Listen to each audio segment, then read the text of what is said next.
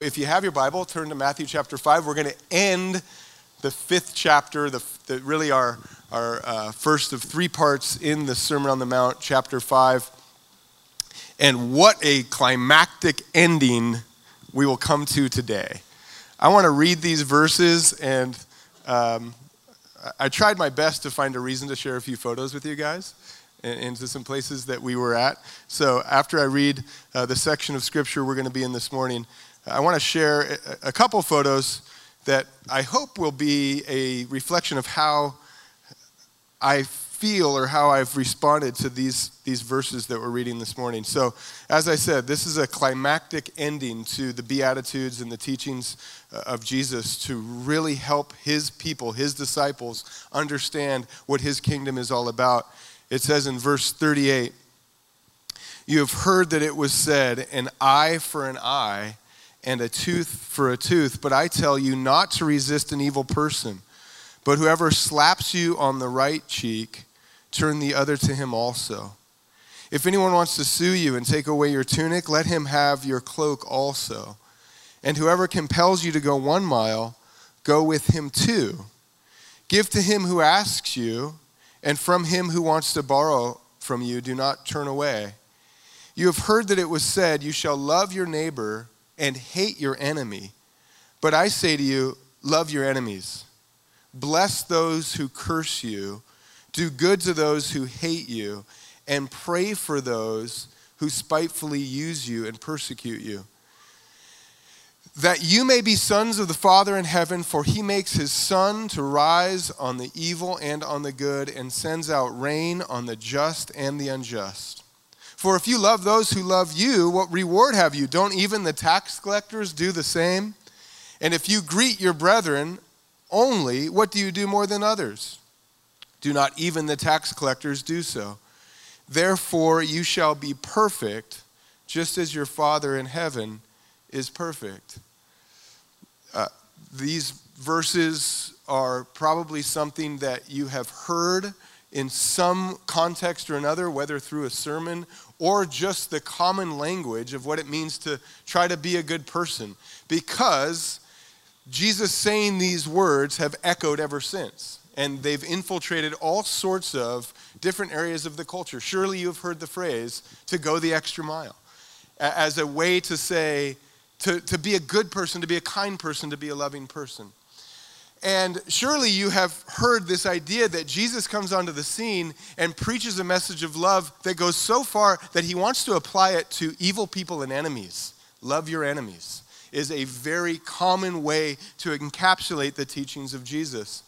And yet, when you take time to meditate and to study and to not just look at it, but to try to live it, it becomes something that is so much more than a phrase, and it becomes almost a daunting, a weight that when you think about actually doing this, you begin to understand the fear of God. You begin to understand what it's like to feel this sense of unworthiness towards the task.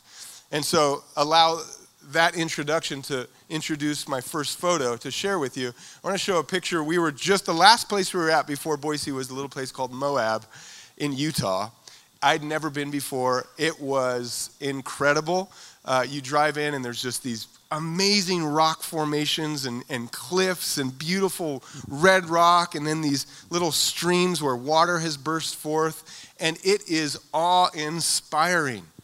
And you can, if you've never been to Moab, maybe you can relate to seeing some other beautiful scene of nature that you got to experience, whether it be the redwoods of California or the Grand Canyons.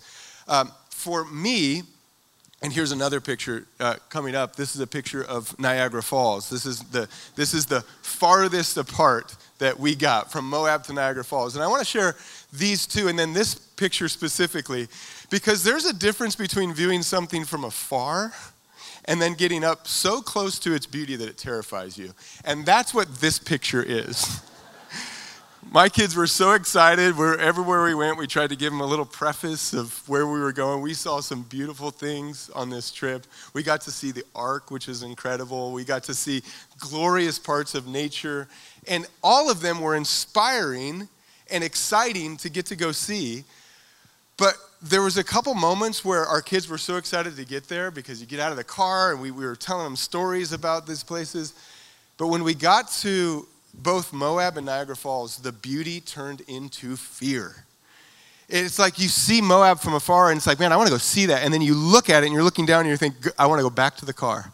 And when you look at the face of my young daughter in this picture, you'll see the beauty and the fear all together because she's running with me to go see it. Niagara Falls is a feat of God's creation. You look at it from afar and you can't help but to just be inspired. And if you get too close, you tremble. And you can see that in her face. In fact, I told my wife I was going to share this. She said, like, no, don't look at her face. I said, that's the exact point. This is the passage of Scripture that I just read to you. It is so beautiful from afar. Don't you love the Lord that we follow, that we have chosen to give our lives to and to study every week, to listen to his words and think, that's our Savior, that's our Lord? He says that there is a love that goes so far beyond our understanding and comprehension, and he says, apply it to enemies, and we think, that's our Lord. How amazing and incredible is Jesus? And then he says to the disciples, come with me. Now I want you to do this with your life. And it's like coming to the top of Niagara Falls and thinking, it's beautiful from afar. But when I get too close to this, I want to turn back. I want to tremble. And this is why we're like at the top of the mount now. We're at the top of the pinnacle of the Sermon on the Mount. Because at the bottom, remember, Jesus says, blessed are the poor in spirit. We think, cool, someday I'll be poor in spirit when God really breaks me. And he says, keep reading. Because where I am taking you, I'm going to take you to a place where you will tremble at your knees at the thought of actually following me. The thought of actually living out Matthew chapter 5, not just from the sanctuary's view like we have this morning, how beautiful Jesus' commandments are. The constitution of the kingdom is to say, love the evil person and the enemy. What a beautiful statement of Christ, especially when he's living it out on our behalf. But then he says to us, follow me. You do it. And this should be a verse that brings us to that place of poor in spirit, as if to say we get so close to Jesus this morning that we start to tremble at the idea of actually doing this. And this is why blessed are the poor in spirit, because in your poverty of spirit, you now not become someone who is interested in Jesus, but someone who needs the Spirit of Jesus in you to do what he's calling you to do. So this morning, I'll do my best to try to put into a sermon something that is as beautiful and terrifying as it's like trying to take a picture of Niagara Falls. In fact, there's another lesson in the picture I showed you, because you can see Winnie's face trying to get a picture of Niagara Falls. You can't take a picture of it. And in the same way, you really can't encapsulate and try to fit into 30 minutes of sermon what God is calling you to do to be his representative on earth. This is something I'm drawing you into that you will only experience when you get up close and personal with it with your own life. So, in my best effort, I've tried my very best to break this down into 3 ways that we can think about applying this to our life, that we might just get close enough to it that it terrifies us enough to worship God. Because that's what ultimately happens when you come to these places in God's creation. It terrifies you enough to say, how great is our Creator God that made the cliffs of Moab and caused Niagara to fall in a wondrous roar, and causes his people to love like he loves. An inspiring, terrifying moment between God and his people. So the 3 ways we can break this down. The love of enemies is the pinnacle of the mountain. It's the cliff upon which we stand and we look down terrified. And it tells us 3 things in this passage of Scripture. 1, you will have them. This is just a reminder for us in our day and age, in our culture, that we are not called to be so in love with God and so insulated by his protection and provision that on this side of eternity, we have now freed ourselves from the tension, the conflict, and the pain and the burden of enemies.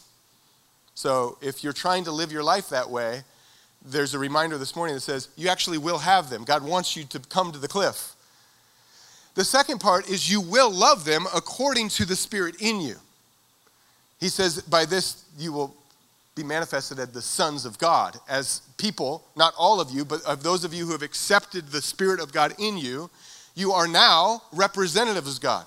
You now represent his love to the world, and your love will be a reflection of God's love, which is a love that applies so much farther than we would want it to apply without God in our lives. So you will have them, you will love them, and this is maybe the edge of the cliff.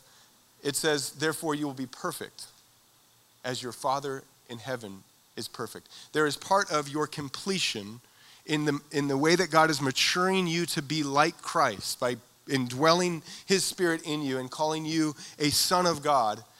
Part of your process of sanctification or him maturing you or him completing you or him perfecting you is seen in how you respond to the evil person and to the enemy of your life. You will have them, you will love them, and you will be perfected by them. There's the cliff. Don't we wish that wasn't true? So let's look at the first idea in this. Jesus doesn't actually state it in this passage of Scripture, but he does it in others. In this passage of Scripture, he just takes it as a reality of the fallen world that we live in. He says not to resist an evil person, and then he also says to love your enemy. Built into the program this morning is the reality that as Jesus talks to his disciples and he pulls people into a closer relationship to himself, as a disciple of Christ, as a follower of Christ, you will be met with opposition in this world.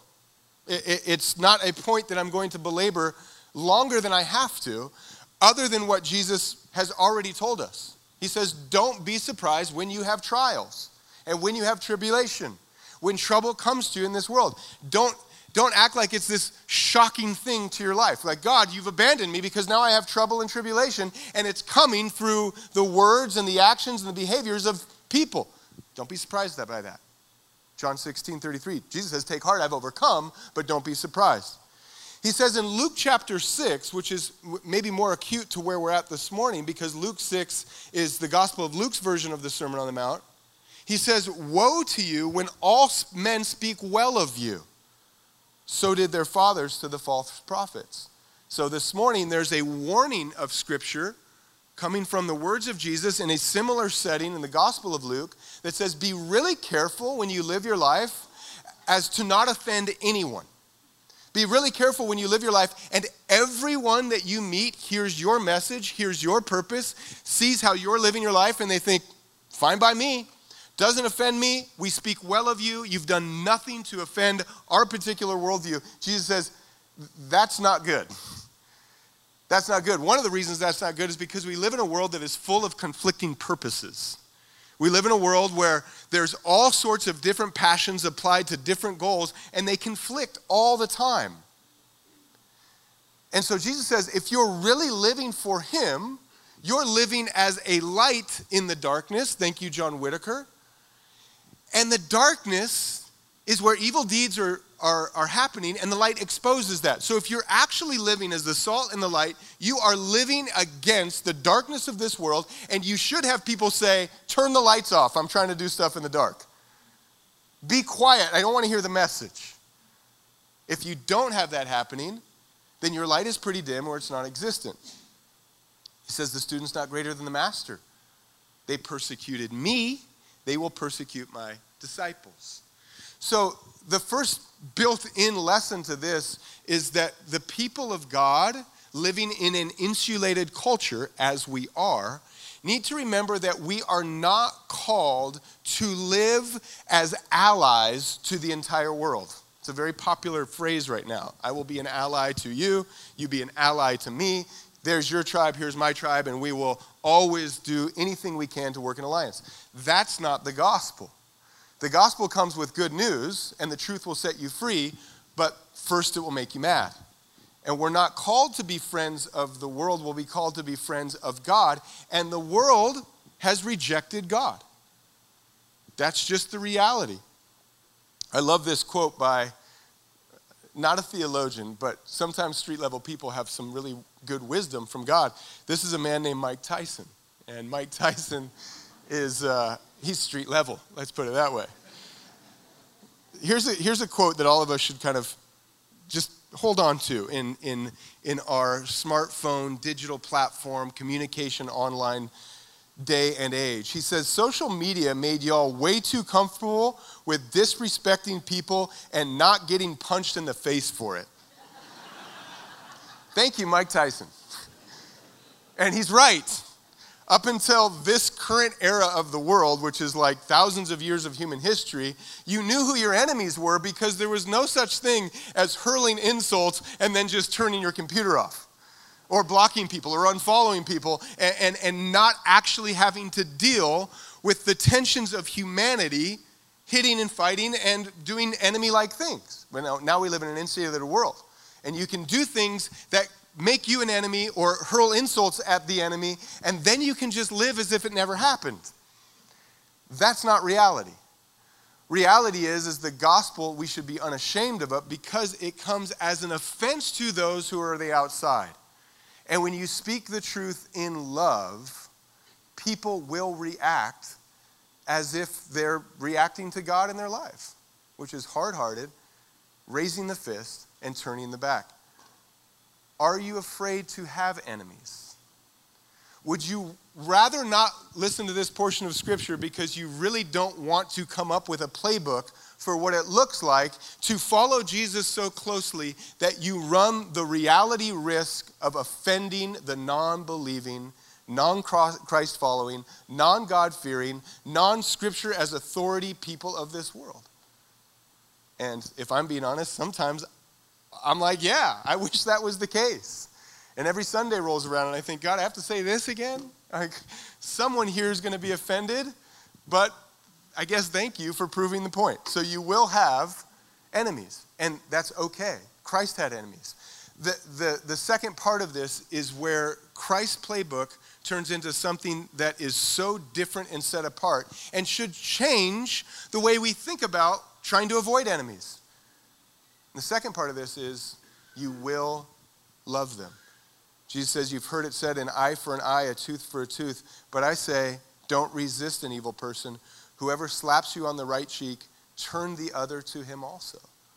This is a radical shift in the narrative of how people dealt with offense in their day.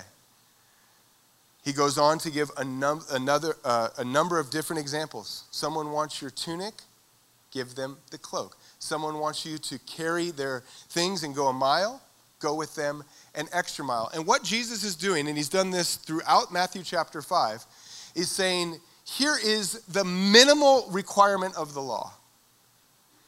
And here's what you're going to do to take my love and go beyond the law.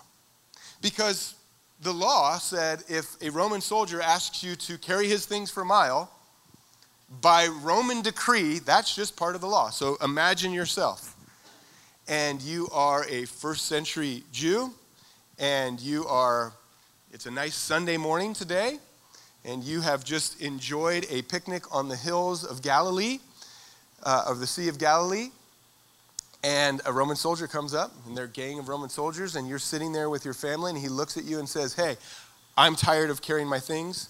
You're required by law to walk enough steps to cover a Roman mile. And you have the decision on whether or not you want to break that law, whether you want to defy that law, or you can meet the law's minimum.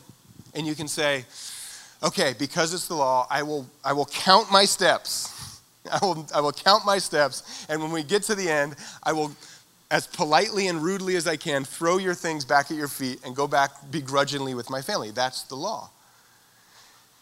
But there is a way that love supersedes the law. And this is what Jesus is getting at the entire sermon. There is a way that love goes so far beyond the letter of the law. There is a way that you cannot commit adultery by the letter of the law, and there's a way that you can be so faithful to your wife and to your neighbor's wife that you are loving them beyond the law. Don't even lust. Don't even let your mind go there. And that is what's happening here. And by the way, Jesus is going to point out something very important for us to know about what love looks like in these circumstances. Because he will go on to give them a seed of hope that they already know how to do this. He says to them, for if you love those who love you, what reward do you have? In other words, take everything that we just read in Matthew chapter 5 in how we should treat enemies and evil people by turning the other cheek, by offering more than what was asked, by offering the cloak, not just the tunic, by going the extra mile.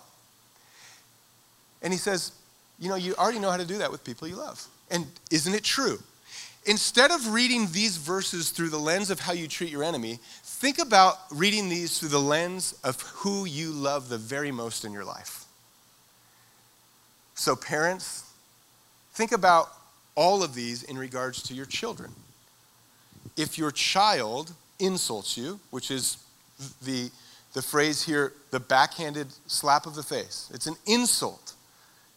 What do you do with your children? I forgive you, and you can insult me again, and I will still forgive you. And I will listen to all the insults as they come, and I will be here loving you after. If your child needs something from you, you don't withhold something that could bless them even more. The tunic was the undergarment, but the cloak was the warm garment. And by law, you didn't have to give up the cloak. They couldn't sue you for your cloak because somebody might freeze to death. And Jesus says, give them the warm garment too. Give it, go be above and beyond the law so that they know beyond the shadow of a doubt you are motivated not by law but by love. And if your child asks you for something, sometimes to our fault, it's our heart to give more. And same with going the extra mile. In fact, here's another picture I smuggled into the sermon, because when you travel a ton with kids, you learn this lesson pretty quick. I could have shown you 1,000 pictures of me just carrying my kids around, because we're going places that require walking. We're walking through museums. We're walking through the streets. This is actually us leaving Niagara Falls. And my kids can only walk so far, and then they come up to me and they say, please carry me. And as a father, by law, I'm actually not required to do that. If I wanted to show them the books, I could say, I'm on the books for food, shelter. I can't neglect you. No hot car in the summer. You got to have like the basic needs met. But by law, I ain't got to carry you. But that's not what I say. I go beyond the law. I pick up my child and I carry them beyond even what my arms could carry. And so what Jesus is saying, you love those who love you back. He's saying, the world knows how to do these things. The tax collector, the pagan, in Luke chapter 6, he'll say, the sinner knows how to forgive the insult when it comes from someone within their tribe. The sinner, the pagan, and the tax collector knows how to give to those who they love and will give back. The sinner, the pagan, and the tax collector actually know how to go beyond the law for those who are within the tribe. And here is what the message of the gospel needs to go out for our day, for our church, and for our world today. The people of Jesus go beyond the tribe. They go beyond the circle by which this comes naturally to you. Everybody can do this when you apply your favorite name, your favorite person, the one that you would do anything for. You can do all these things. It's in you.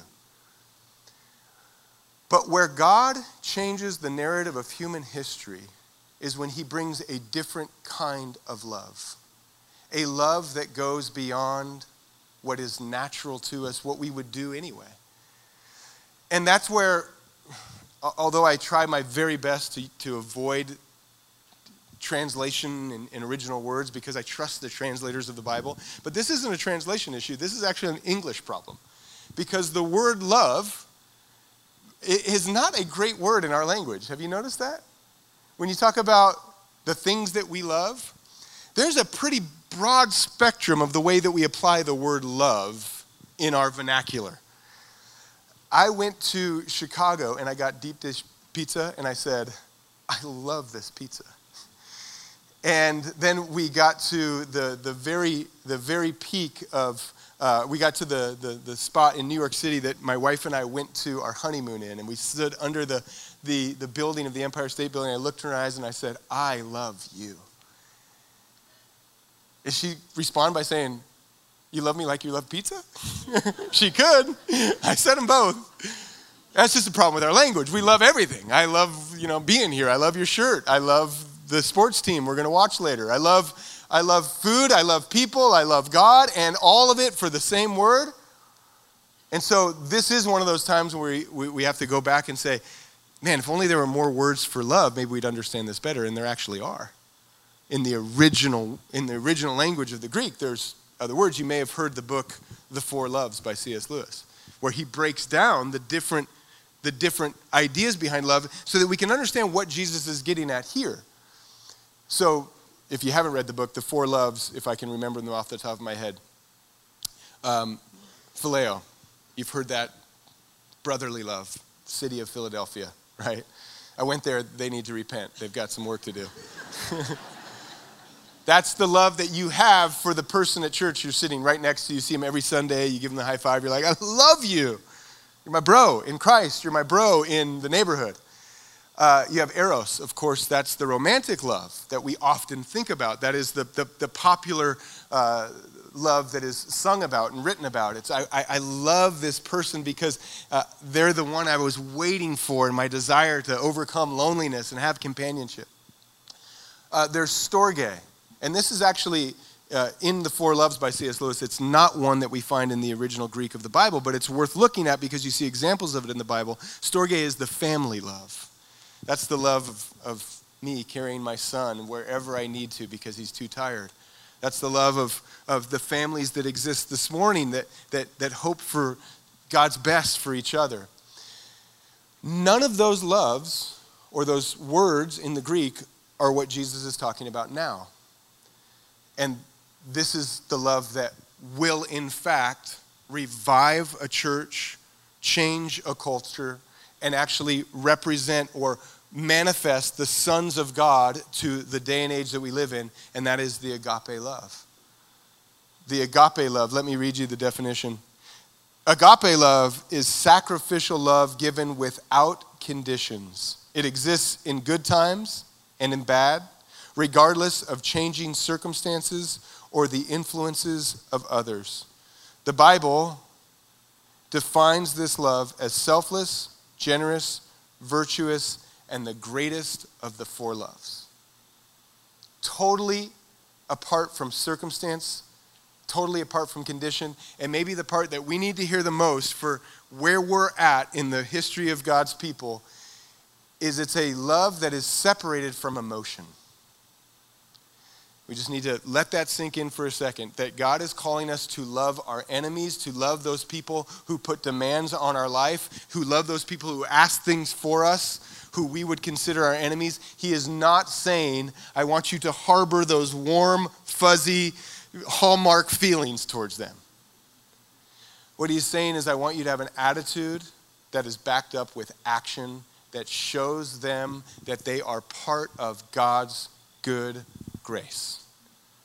To choose to have action towards them that shows the kindness and the patience and the compassion and the long suffering of God. That is what God is calling us to at the pinnacle of the mountain.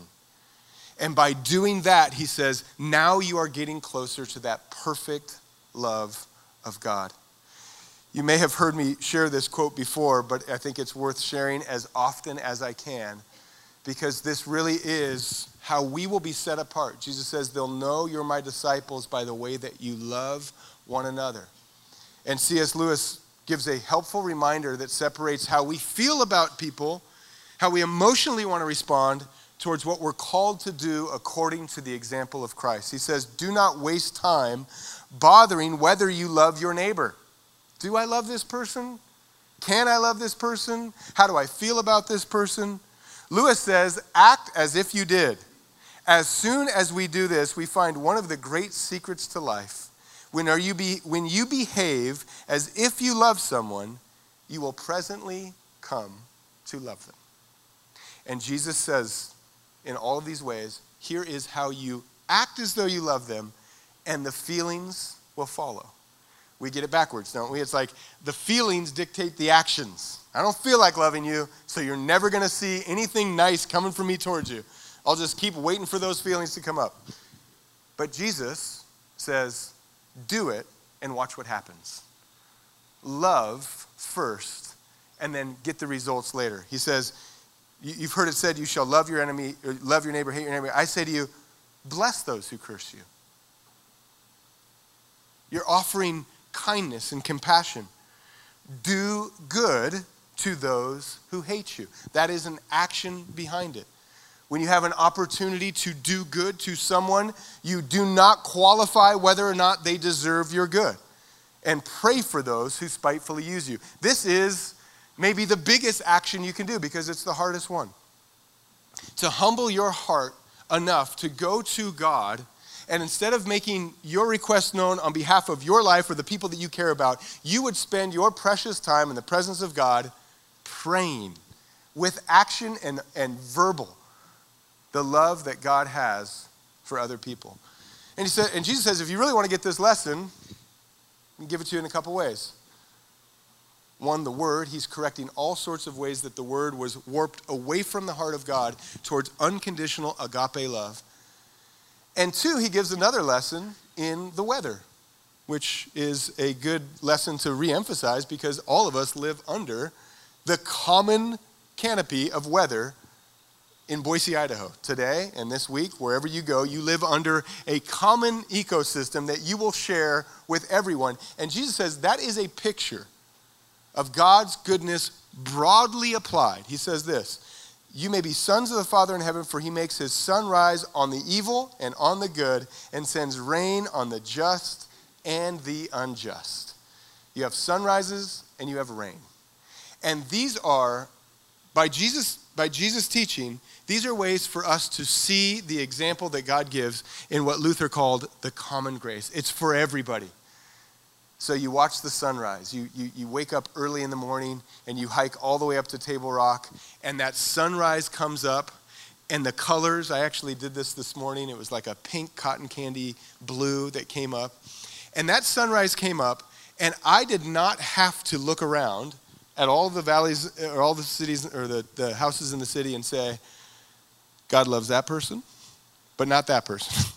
It's common. It's for everybody. Anybody who wanted to wake up this morning could watch the sunrise and enjoy its beauty. And the same with the rain, maybe more acutely with the rain. One of the places we got to drive through was a place called Quinter, Kansas. And it's really big into harvesting wheat. And right when we got there, they were so excited because it had just rained, which is so helpful. It keeps the dust down. It's always good for crops. And I was talking to everyone, it was like, it just rained. And it rained for everybody. It doesn't just rain for the farms and the farmers who are in a really good standing with God. He says, here's rain, and you all get it.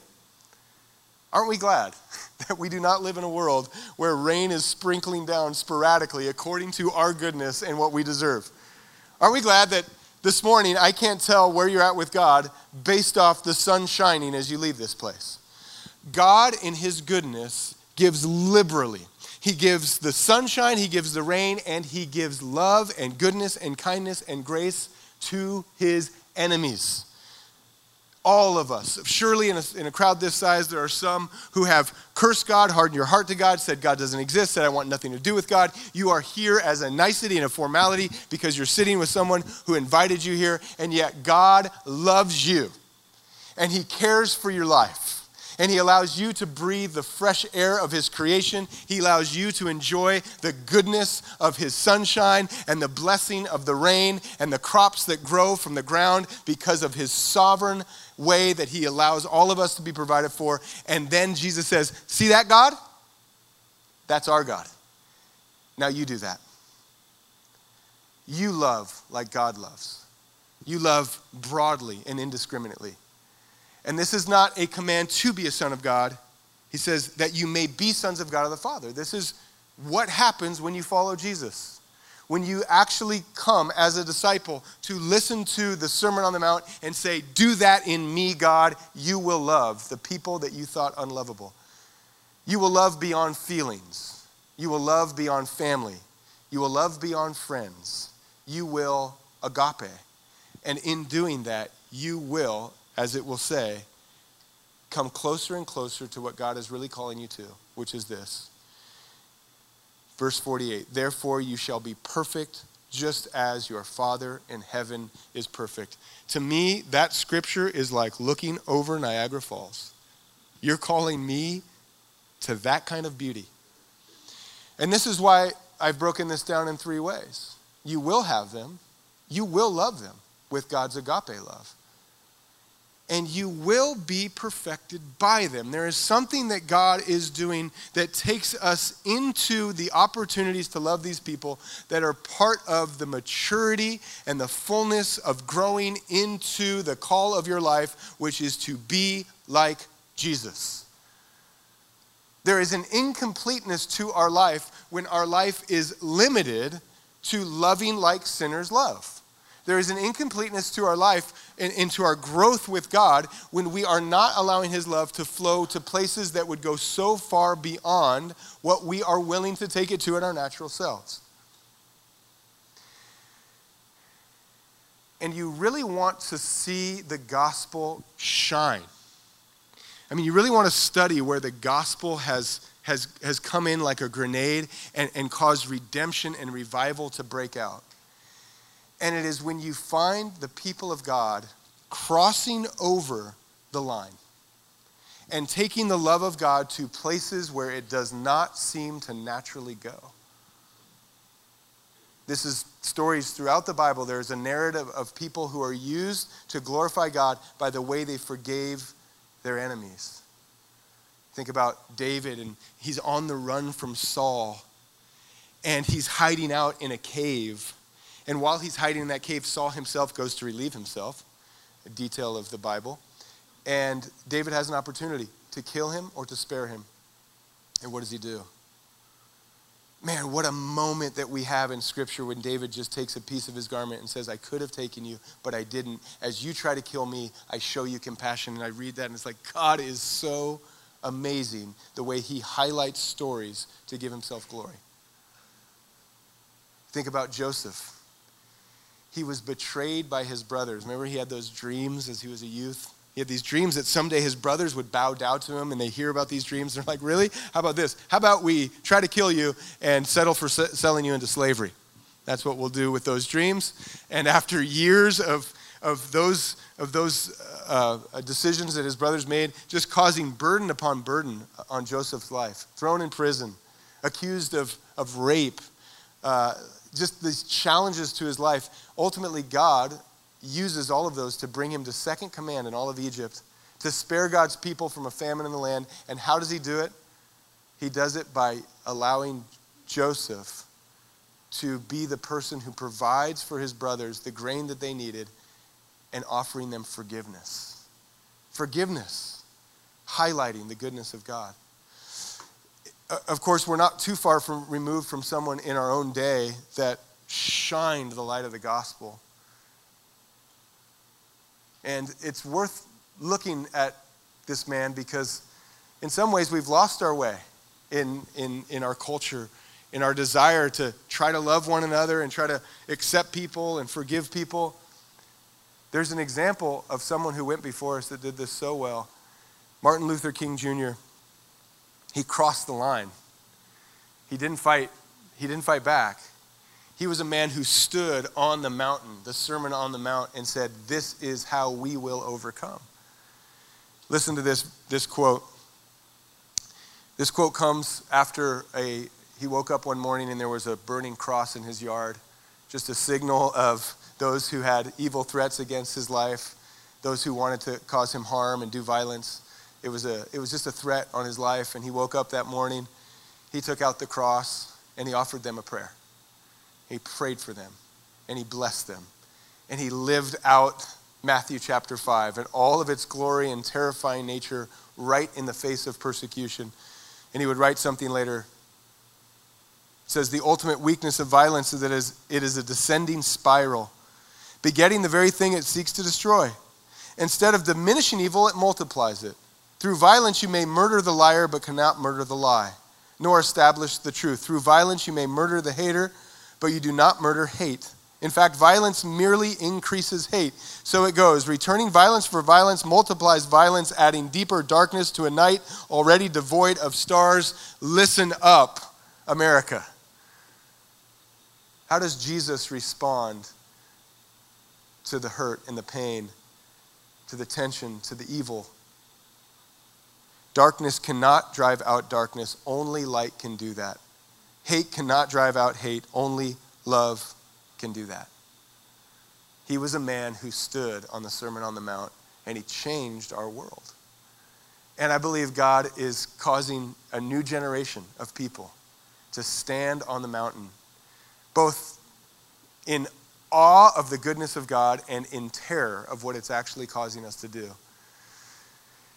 And this is why I believe we are perfected in some ways by these moments, because we realize in these moments, maybe better than any other, that we are not Jesus. That we do not have within ourselves, within the human design, apart from God's grace and power in us, the ability to ascend the cliff. This is a uniquely Christ thing. This is the beginning of poverty in spirit, to think of desiring to live this out. And this is the moment where we look now unto Jesus as the author and the finisher of all of it and say, God, I can't, but you did. I think about two verses that give us the example of Jesus, and there are lots. 1 Peter chapter 2, those who reviled him, he did not revile in return. He blessed those who persecute him.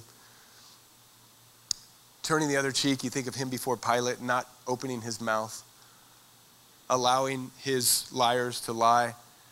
But I think of two verses. One, Romans chapter 5. It says, for when we were still without strength in due time, Christ died for the ungodly.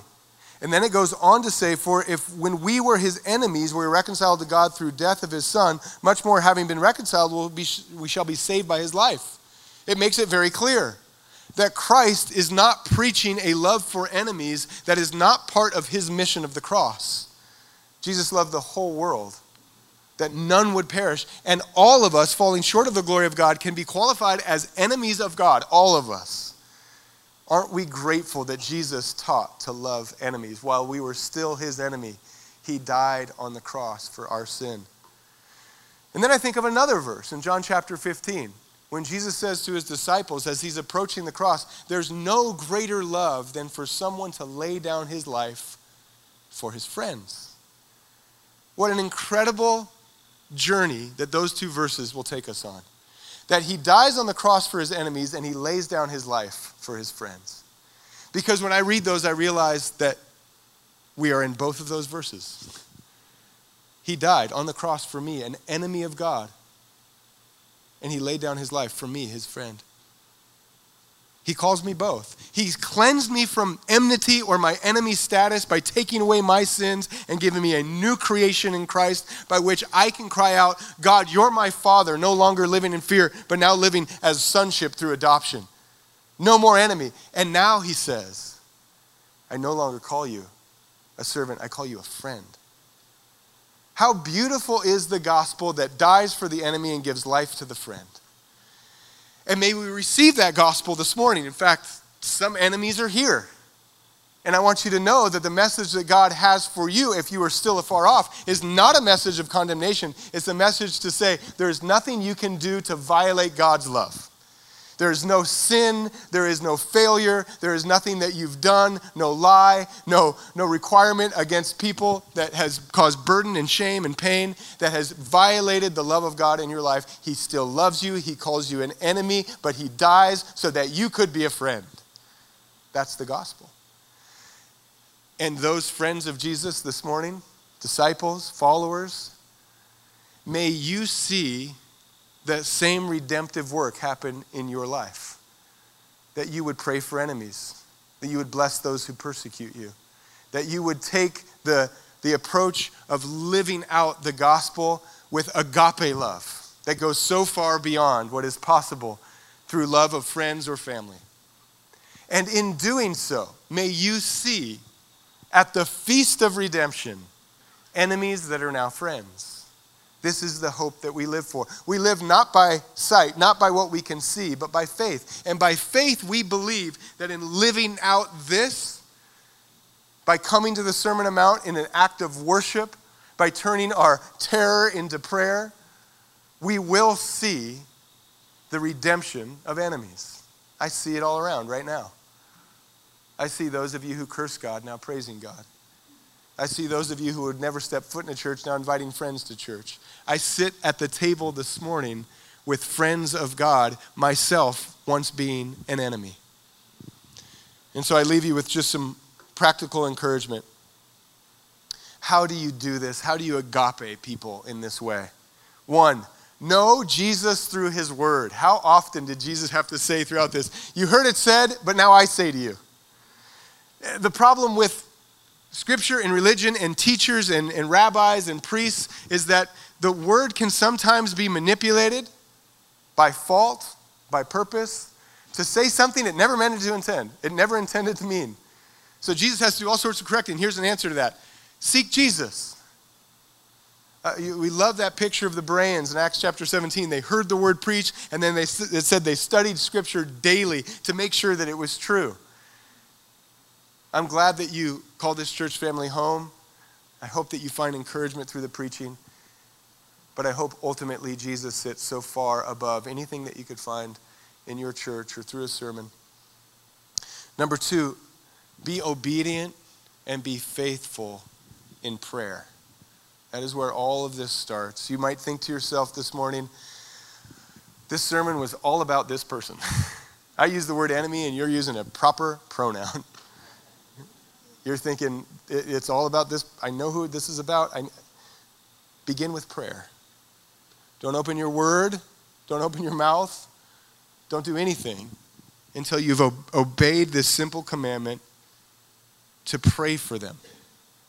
Faithfully and obediently. In prayer, you will move mountains and God will move your heart. God will change your heart. God will show you some ways that maybe you're an enemy too. Maybe some faults, maybe some reason to repent. Be faithful in prayer. Be hopeful in redemption. As you can see, we've got faith and hope and love coming out this morning. Faithful in prayer, hopeful in redemption. Here's the reality. You may be calling someone an enemy that God is calling a friend of your life. Be hopeful. Don't give up on them. The story's not over. And God's grace abounds so much farther than we think. It goes so much deeper than we are willing to comprehend or able to comprehend or willing to understand. Be hopeful that in doing these things, you will see the gospel redemption play out. And finally, be rooted in love. I love Ephesians. It says that we are rooted and grounded in love. And that prevents us from being tossed around by the winds of doctrines of this world. We're so rooted in it. Every Sunday we get together and we're like deeper roots into the love of God and the love of people, the love of one another, and now deeper roots, Lord, because now you're taking my roots all the way into enemy soil. Rooted and grounded in love. In other words, filter everything and every name on your list through 1 Corinthians 13. Love suffers long for that person. Love does not envy that person. Love does not parade itself. It's not puffed up. It does not behave rudely. It does not seek its own. It's not provoked. It thinks no evil, and it does not rejoice in iniquity, but rejoices in the truth. So bear all things, believe all things, hope all things, endure all things, because love, agape love, never fails.